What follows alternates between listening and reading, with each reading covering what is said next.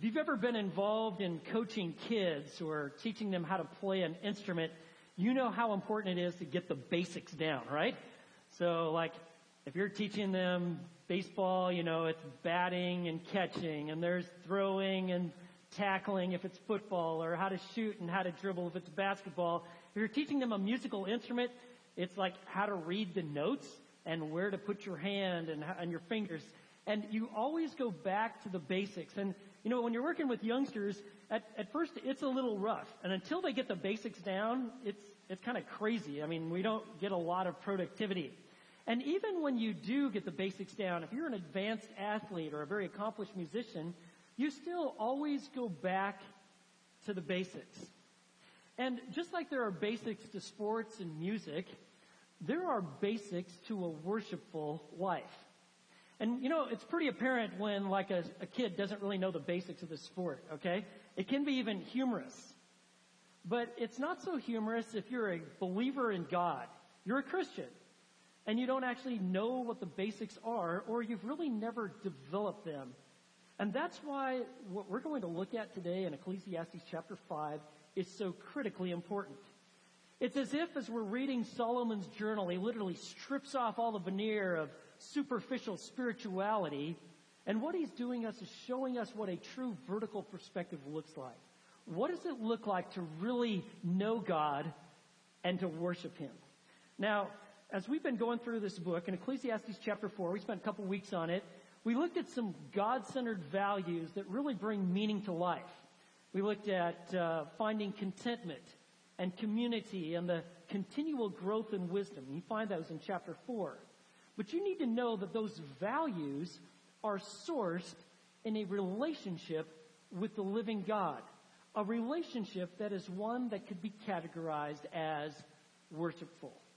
And so this morning, I'd like to take a look at what are the basics of a worshipful life. Let's take a look at the very first one. You're going to find it, chapter 5, verse 1, and that is to treat God and His Word with respect. Look what he says. Guard your steps as you go to the house of God, and draw near to listen rather than to offer the sacrifice of fools, for they do not know they are doing evil. Perhaps Solomon had made observations of the worshipers that came to the temple. In fact, he oversaw the construction of the temple, and perhaps he saw them and they'd come and they're singing their songs and they offered sacrifices, made vows, but maybe he saw that they weren't really changed by these experiences. They lacked sincerity and depth. They perhaps were just kind of going through the motions, singing the songs, but it was devoid of meaning. It's very possible when you look at Solomon's history in his own personal life, he knew what it's like to just go through the motions. You know how it is. Maybe even like today, we're at a worship service. And we sing songs to worship for the Lord, but your heart really isn't in it. You, on occasion, mumble through some of the words, but the idea of expressing devotion and love for God, that the truths that we're singing in these songs and these hymns, that wasn't anything that was really resonating with you. In fact, you hadn't really meant it. You need to understand that He's addressing that very issue. You need to treat God and His Word with respect. And so he says, guard your steps as you go to the house of God. And he's probably referring to the temple as these worshipers came. And he's saying, listen, you need to understand something. When you come to worship God, you do it with reverence and respect. You need to guard your steps. We would maybe say it this way. Hey, watch your step. You've heard that. Like maybe you're on the bus and you're getting off and the bus driver says, hey, watch your step when you're going out. What does that mean? Be careful. You don't want to fall down. Or you know how like when you're on an airplane and you fly and you land and there's this nice stewardess and she's at the plane there and you've trashed the plane. You know what I'm saying? You and your kid and you have crackers everywhere and shredded napkins. You made a huge mess. And yet, despite the fact that they have to clean that plane, there they are. They're smiling and they're so very nice. And they say, thank you so much for flying with us today. And please be careful and watch your step, right? They don't want you to wipe out when you're leaving the plane. They want you to have a pleasant experience even to the very last step. And that's what Solomon is saying. Hey, listen, when it comes to worship, guard your steps. watch it and even watch out. This seems kind of weird to us. I mean, that makes sense to guard your step, watch out when it comes to issues like temptation, sin, worshiping God with a half heart, unbelief. We get it that there would be warnings for that, but to find a warning when it comes to worship, I mean, a lot of people are like, hey man, just kind of show up to church trying to get through that there. Sermon gets long, just kind of close your eyes, just kind of nod your head pleasantly, and you'll eventually get out, and you can check the box off that you went in church and you did that and you took care of that. What he's saying here is, no, you want to watch your step. You want to guard your step when it comes to worship. Whether it's private worship in just your own personal devotion time, and I hope you actually have some time you're actually spending with God. Do you know that he's actually called you to himself?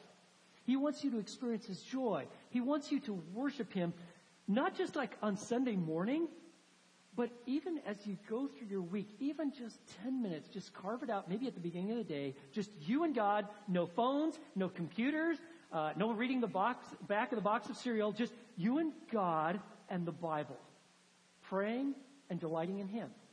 And when you come on a Sunday morning to worship, come to do just that, to worship the living God. When we come together, there should be a sense of holiness, of expectation, of reverence, of delight, that we are gathered together to worship the living God. And that's why he says, guard your steps. And notice this. He says, and draw near to listen. Listening in Hebrew always contains the idea that you are actually obeying what you hear. You're not just hearing words like, yeah, I heard some words like kind of background music on the radio while you're driving, but that you're actually engaged, you're listening, you're processing, and you have the heart and the idea that you're going to heed what you hear. And so he says, draw near to listen. God's really not interested in superficial worship. In fact, he calls it the sacrifice of fools.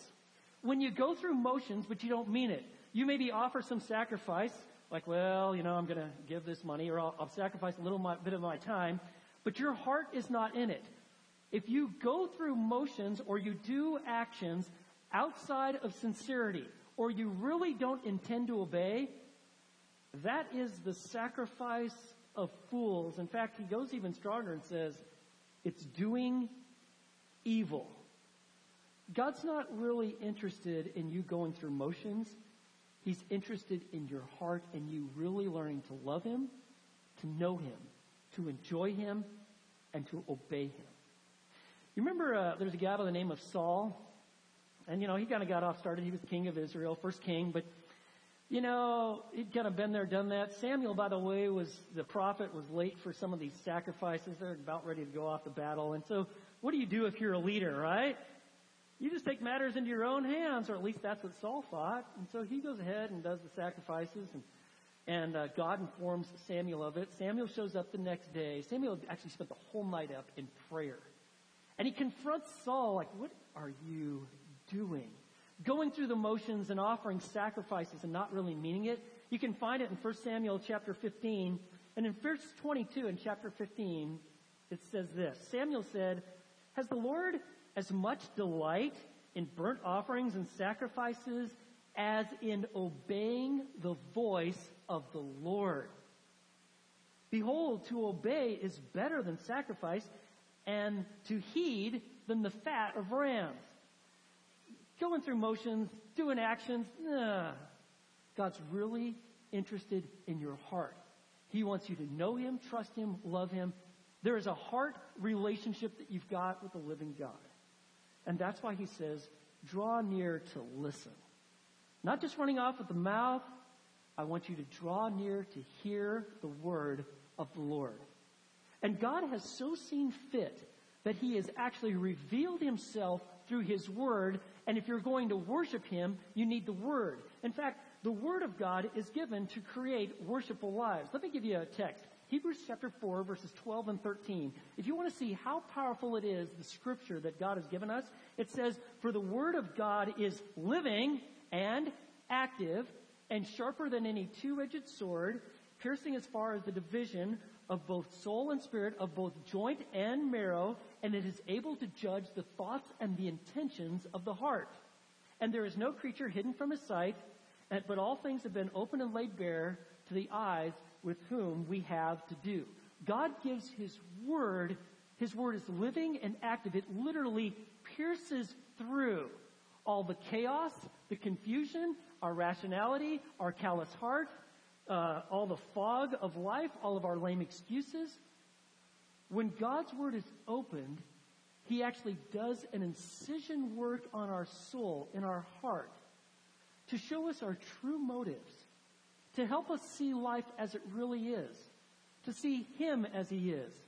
And God uses His Word to start addressing issues, whether they be forgiveness, lack of sincerity, lack of devotion, whether it's affirming you're on the right track, Jesus is being manifested in your life, you're growing in joy, you're finding a delight, you're seeing His promises, you're finding faith. All of this is what God does through His Word.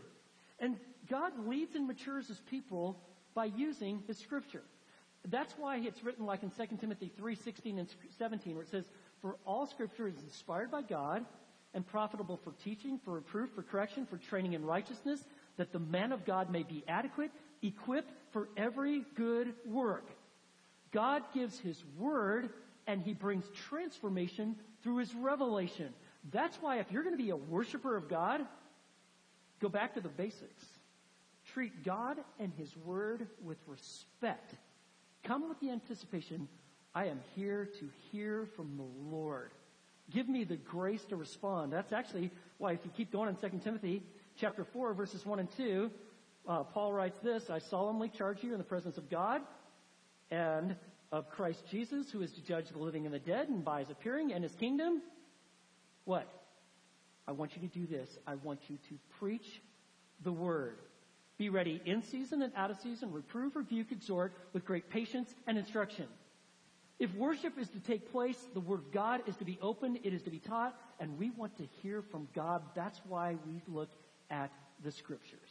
So one of the basics of a worshipful life is to treat God and His Word with respect. Let me show you another. Look at verses 2 and 3. Be humble when you pray. He says, do not be hasty in word or impulsive in thought to bring up a matter in the presence of God, for God is in heaven and you are on the earth. Therefore, let your words be few. For the dream comes through much effort, and the voice of a fool through many words. So what he's driving at here is when you pray, prayer is just simply talking to God. Do so with reverence. Some people get the idea like when he says, God's in heaven, He's way, way, all the way above, and He's so far removed from this earth. Actually, it's not talking about distance. It's talking about perspective. God is the Almighty. He's the Alpha and the Omega. He sees the beginning and the end and everything in the present, not just here in this locale, but in all places in the universe. He's mighty. He's holy. He's just. He's gracious. He is the Almighty One. And so when he says, when you pray, you want to do so with humility of heart. I don't know what's going on here, but this is so common to try to bring God at just kind of like a one step above a human level. Like refer to God as like your buddy, or He's the big man upstairs. I want you to know from God's perspective, that's all super irreverent. He is mighty, just, powerful. He's the creator and sustainer of all things seen and unseen. And so he says, when you pray, don't be hasty or impulsive. Remember who you're speaking to. It's the Lord Himself. And then in verse 3, this is a pretty difficult verse to kind of interpret. Let me give you my best shot. There's multiple interpretations. I think I counted 20. When he says, for the dream comes through much effort, and the voice of a fool through many words. And I think what he's driving at there is when you work and exert yourself, you're a hardworking individual. You've got pressures, you've got stressful situations, you've got a lot of unknowns. When you've got an active mind and you're working hard, at night, you know what happens? You have a tendency to start processing those or even trying to bring reconciliation into some of the issues that you're facing. And so when you work hard, and you got an active mind, that oftentimes gets carried over to dreams at night. And what he's saying here in verse 3, I believe, is that when you're a fool, you can tell you're a fool when you just run off with lots of words. You approach God with all sorts of irreverence. You're just talking without a lot of meaning. And what he's driving at, I believe, here is you want to be humble when you pray. You want to watch your tone of voice and your approach to the living God. If you've got the idea that you can treat God with disrespect and not understand that that is not pleasing to Him, you've got anger, and so you decide that you're just going to voice it to God, and you're going to treat God with the disdain that you feel for Him. I want you to understand that that is dangerous ground. In our parenting, there's 3 things that we always discipline for in parenting. We always discipline for disobedience, dishonesty, and disrespect. Disobedience, you tell your child what to do, they don't do it, you better love your kid enough to actually address the situation. Same with dishonesty. If they're not telling you the truth, you can't whatever. You've got to address the situation, find out what really happened, and you need to address it. You need to bring discipline to bear, and same with disrespect. You have to understand that if you're a parent, God has placed you in a position of authority over that child. If they cannot learn to respect you, to be honest with you, and to obey you, chances are they're not going to learn how to be respectful, honest, and to obey God. Because we are merely authorities that God has placed over their life while we are raising them. We love our kids, we lead them, we pray for them, we invest them, but we intend to launch them into the world fully functional, fully faithful, and we want them to be able to enjoy God and to obey Him and delight in Him. And so we actually take our role seriously. And by the way, when children learn how to obey and to be truthful and to be respectful, do you know that has carryover value for the rest of your life? If you're doing that as a parent, you're setting your kid up for success in life. Because you're setting them up for success like with their teachers who are going to ask them to do things, or their coaches, or when they encounter law enforcement, or future employers. If they can't learn to be respectful, honest, and obedient in your home, I want you to know you are setting them up for some huge reality issues. What's going to happen? It's going to be painful for you to watch, and it is going to be really painful for them to live through it. And all you have to do as a parent, if you have totally stepped away from your parenting responsibilities, and you're just letting it slide, and you're hoping the teacher or the coach is going to deal with it, get ready. One day you'll have to look in the mirror and say, you know what, I guess I didn't take God all that seriously on things that were extremely important. And I bring this up because this disrespect issue, if your kids don't learn to respect you, and that means you need to act and behave respectably, okay? But that can get carried over with God. And what happens is that they just start treating God with all sorts of disrespect. And it doesn't seem to matter because it never really mattered to mom and dad. So you ever had your parents say this? Hey, you watch your tone of voice. Any of that ever happened to you? Okay, I can tell. Yes, some of this brings back memories. You're 67 years old. And yes, I remember my mother saying, you watch your tone of voice. Why? They're teaching you to treat them with respect. Years ago, there was a show called The West Wing. It was a series that's on Netflix.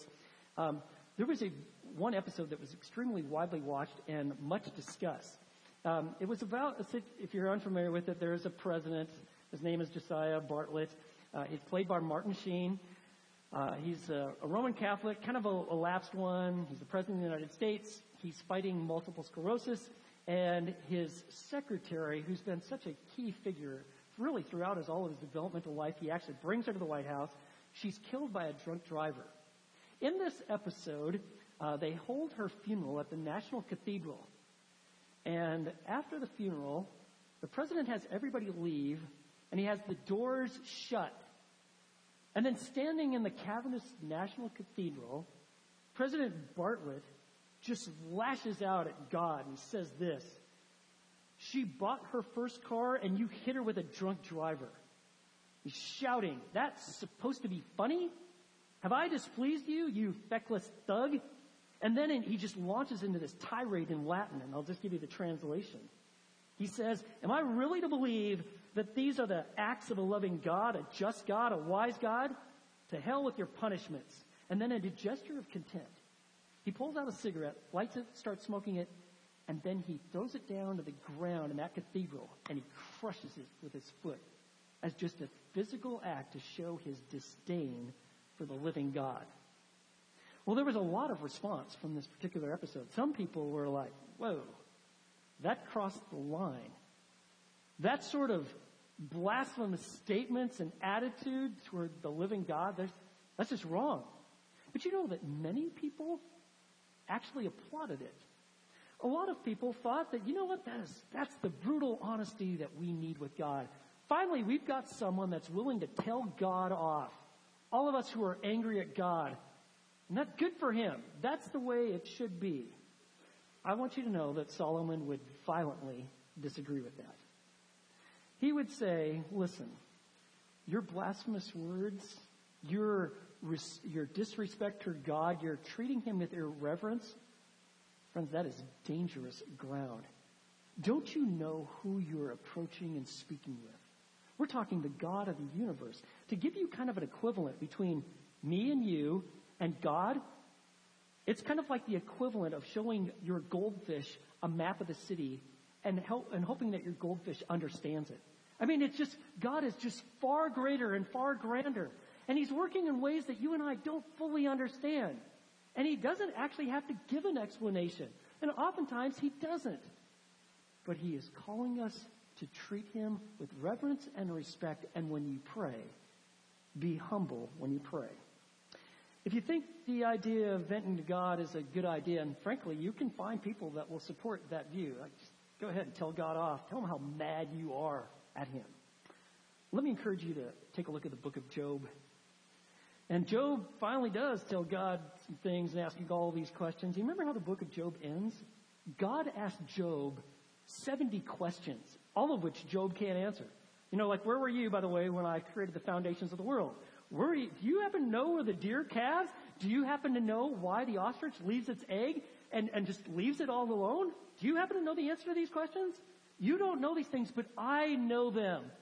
And God actually then kind of confronts Job with his attitude. And furthermore, you remember Job had some friends that came and visited him kind of early on? And at first they were great friends because they kept their mouths shut, right? But then, hey, we've been here for a little while. Now we're going to tell you how it is. And they give this classically wrong theology. You know what's going on here, Job, don't you? Good things happen to good people, and bad things happen to bad people. Job, you must be bad, because that's why some bad things are happening to you. And you remember what God does after he addresses Job?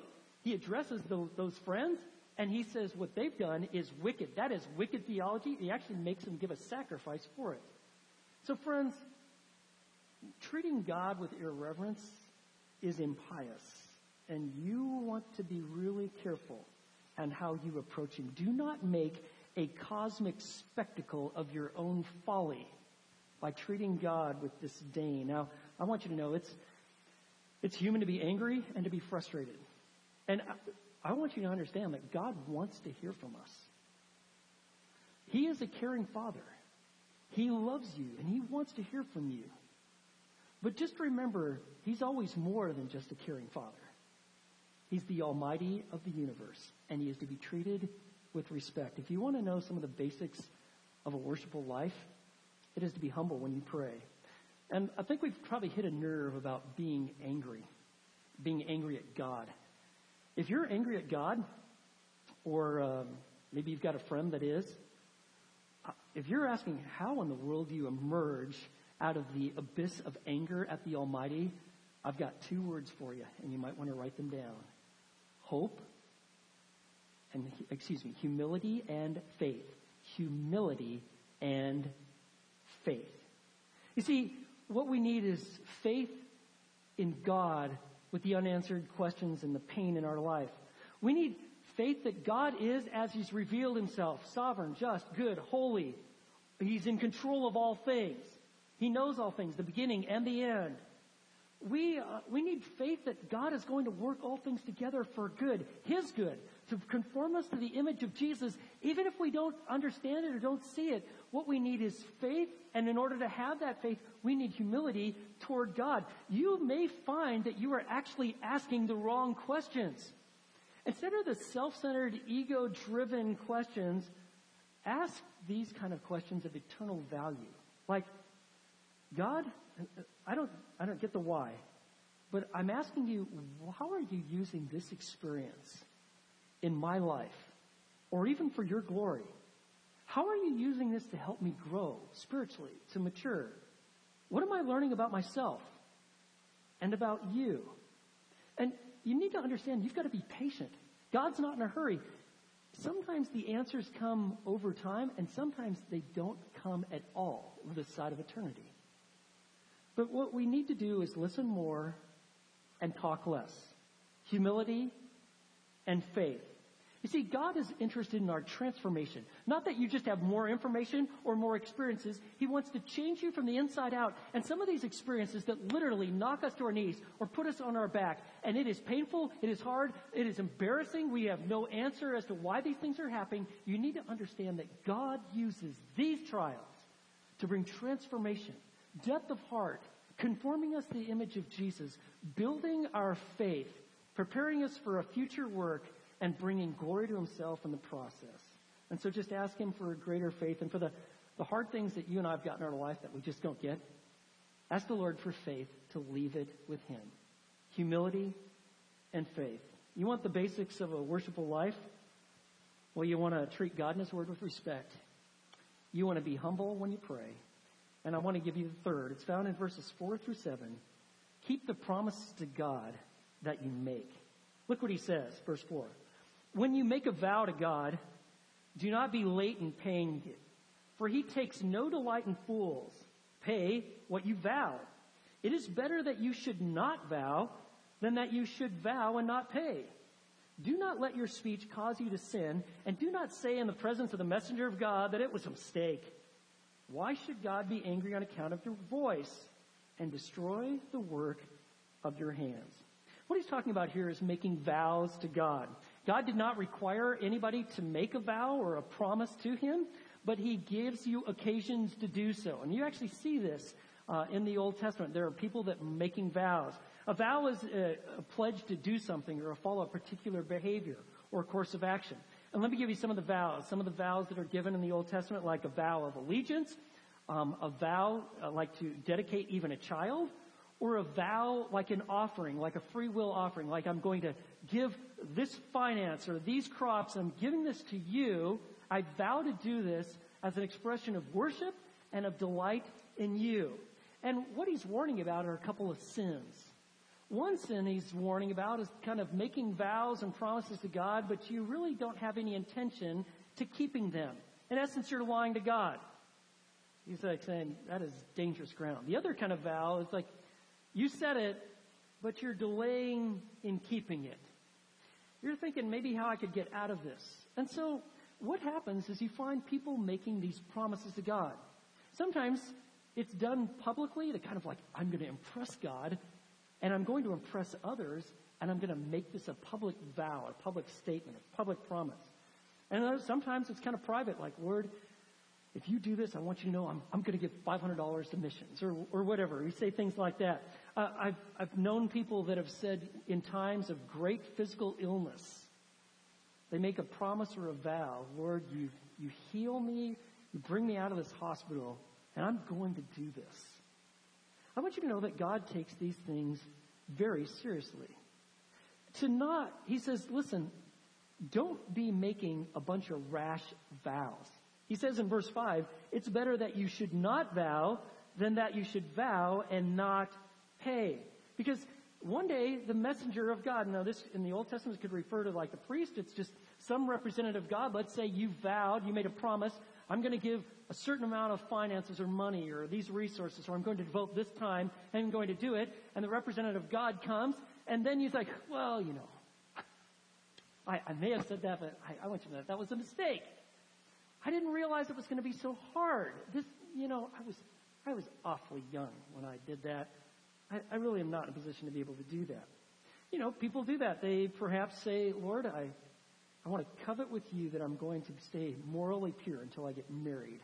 and then I'm going to be morally pure in marriage. And then you're like, I was younger back then. I know better. Or some people say that they're going to keep a particular promise, but then they fail to do so.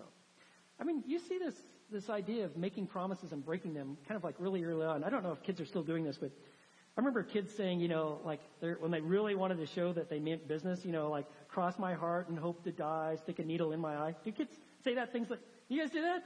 And then these kids would be breaking their promises, and I never saw anyone put a needle in their eye. I was looking, but no one ever did that. It's like, well, that was yesterday, right? I'm not going to actually stick a needle in my eye. They're not going to do things like that. I want you to know that if you make a vow or a promise to God, there's no King's X to get you out of it. If you said it and you promised, you should keep it. I remember reading about this business guy, and he was late for a meeting that had serious implications for his career, and he was late because he could not find a parking spot. And it is frustrating when you're driving around and you cannot find a parking spot. And so in total desperation, he pleads to God. He says, Lord, I desperately need a parking spot. If you find me a parking spot, I'll tell you what, I'll go to the church for the rest of my life. Every Sunday I'll be there, and I'll even stop drinking. And then he opens his eyes, he looks, and lo and behold, there is a parking spot right there. And then he goes, oh, hey, never mind, God. Just kidding. I found a spot. And he just goes and parks right in there, It's like, okay, God provided, and then what? Oh, we're backing out now because I got what I wanted. I want you to know you don't want to do those things. You don't want to be playing bargaining games with God. If you vowed it, you promised it, you better keep it. If you're like, well, how serious is God about that? Well, why don't you read, for your enjoyment this afternoon, Acts chapter 5. All you have to do is read the first 11 verses. I think it'll drive home the point. You'll meet a couple by the name of Ananias and Sapphira. They were a big part of the early church, and they made all this promise, and it was public, but they held back. And God dealt with them in a pretty significant way. They actually died quickly, all to reinforce the point. Our God is not to be trifled with. And if you vowed it, just like the text says, you should pay it. And sometimes people make vows, like in times of spiritual exhilaration, like a vow to celibacy or vow to poverty. I want you to know those things are not in the Scripture. You have to make those vows. In fact, I'd probably caution you not do that based on this text. But it's not wrong to make a vow. In fact, I'll tell you that promises made to God have had a powerful effect even on church history. There was a troubled young man in Germany about 500 years ago, and he was in the midst of one of those electrical storms, lightning's going everywhere. A lightning bolt came crashing down to a tree that he was next to. And just utterly fearful and kind of where he was at in his life, he made a vow to serve God with the rest of his life. And indeed he did. I think you might be familiar with the guy's name. His name is Martin Luther. Another vow made by God. This guy was a very disreputable character, slave trader, ran ships, even a captain of a ship at one time. A very despicable man from what we can tell from human history. In the midst of a storm, he actually makes a vow to God that if God gets him through the storm, he would serve him and ask, God, I will change my life. His name, John Newton. Eventually he became a pastor. Not like you have to become a pastor or anything like that. He also became a hymn writer. He wrote perhaps the most famous song of all of history, Amazing Grace. But it all got started with a vow. You see, remember this. Promises kept have powerful effects. Promises kept have powerful effects. But you want to avoid what we could call foxhole Christianity. Man, I'm in a jam. Whoa, something bad's going to happen. Oh, God, I promise you I'm going to bargain with you. I'm going to do these things. And this text says, no, you think it through. If God is impressing upon you to make a vow, then you do it and you keep it. You want to be kind of like David. Psalm 66, verses 13 and 14.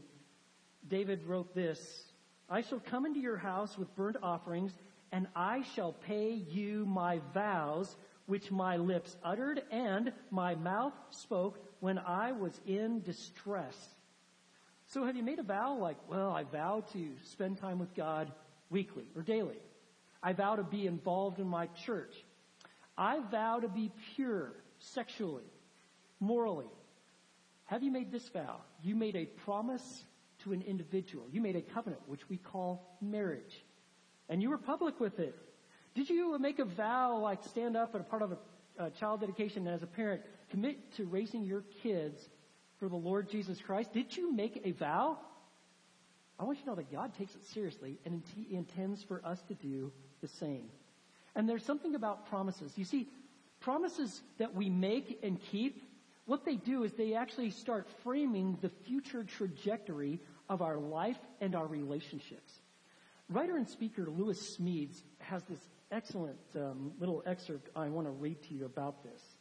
He writes this about promises made and kept. Yes, somewhere people still make and keep promises. They choose not to quit when the going gets rough because they promised once to see it through. They stick to lost causes. They hold on to a love grown cold. They stay with people who have become pains in the neck. They still dare to make promises and care enough to keep the promises they make. I want to say to you that if you have a ship, you will not desert. If you have people, you will not forsake. If you have causes you will not abandon, then you are like God. What a marvelous thing a promise is. When a person makes a promise, she reaches out into an unpredictable future and makes one thing predictable: she will be there even when being there costs her more than she wants to pay.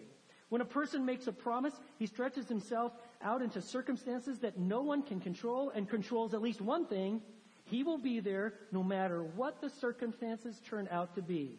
With one simple word of promise, a person creates an island of certainty in a sea of uncertainty. When a person makes a promise, she stakes a claim on her personal freedom and power. And when you make a promise, you take a hand in creating your own future. I want you to think about the vows and the promises you've made to God. It's one of the reasons, like, when we do premarital counseling, we hit this really hard. You need to make sure you understand what you're vowing before God and each other. This week, I ran across a guy, and I've known him for some time, and he told me, as we were kind of standing out there on the street, that he and his wife are now raising their 2 granddaughters. I'm like, whoa, what happened? He talked about like how the parents have like just completely dropped out of the scene. They both live in different cities. They just left these 2 girls, basically. They show up on occasion when it works for them and their convenience. They've had to pick up all the pieces. He said, we've even gone legal on this. We have what's called we're now managing conservators of these girls. You see, they made a commitment to love and raise their kids, and it got transferred even to those grandkids. And I'm not sure where those girls would be without a grandparents like that who make a vow and they stick with it. I remember several years ago, there was a guy in our church, actually it was a couple, this is sad, and she left him. And despite all efforts to try to bring the marriage back together, she completely takes off. He's trying to hold these things together. And at the same time, about the same time, his company has him move, and he had to move for his job. And so they had to sell the house, and he asked if I'd pray about the sale of the house. And of course, I tried to do that, but the house never sold. And it was becoming a hardship, and there was a lot of difficulty and all these issues in his life. And so he told me, I have made a promise to God that if he sells my house, I'm going to give him a certain percentage. And like all giving's anonymous, and I don't know what anybody gives. But he told me that he made a vow. Well, about 5 weeks later, he was back, and he had come in for the closing. And after service, right out there in the foyer, he had tears in his eyes, and he told me, God not only sold the house, but when I made that promise, he sold it within a week.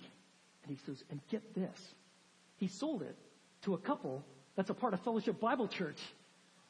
He's like, God made it crystal clear, and he says, I want you to know I fulfilled my promise. Friends, that's what God intends. When you and I placed our faith in Christ, we made a promise, right? We're going to follow Jesus. If you were baptized, did you know that you made a confession of faith and of allegiance? I'm following Christ, he intends for us to do so, to be a person of our word. And so he says in verse 7, for in many dreams and in many words there's emptiness. Just kind of saying things, making motions, got all these dreams, all these words. He says, that's all emptiness. Rather be real. Fear God. At every key break in this book, including the very end, you find this statement, to fear God. It is to show him reverence, worship, and respect, to obey him and to serve him, for he is not a God to be trifled with. You see, a reverential fear of God, you know what it does? It brings a worshipful joy to life. So if you begin to drift, let's say, God's using this text to bring you back to the basics. And, for all of us, as we've gone through this, guess what? We probably have broken all of these, right? You know what you and I need? For all of our failure, we need the gospel. We need Jesus Christ. We need not only forgiveness for our sins, but you know what else we need? We need strength to do as he's put before us.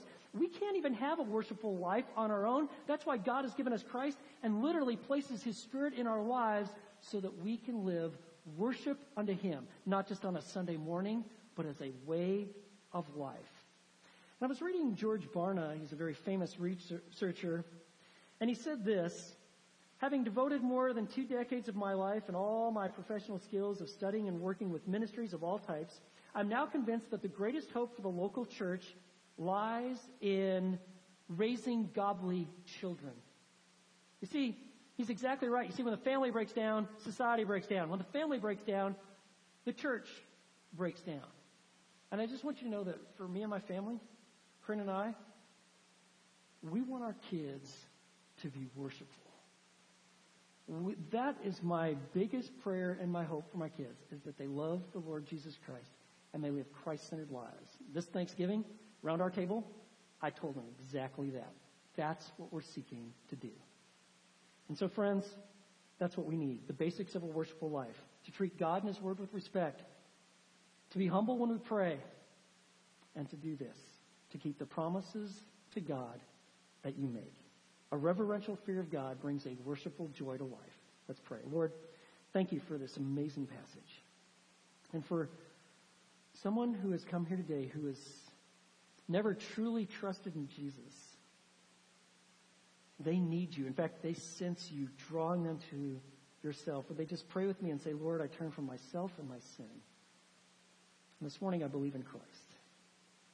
I ask, Lord, that you would lead me and that I would follow with joy and obedience. And Lord, for all of us, help us to never tire of the basics, but to be real. And so, Lord, cultivate in us a Christ-centeredness and a God dependence in such a way that you are glorified and we live in your love. We pray this in Jesus' name. Amen.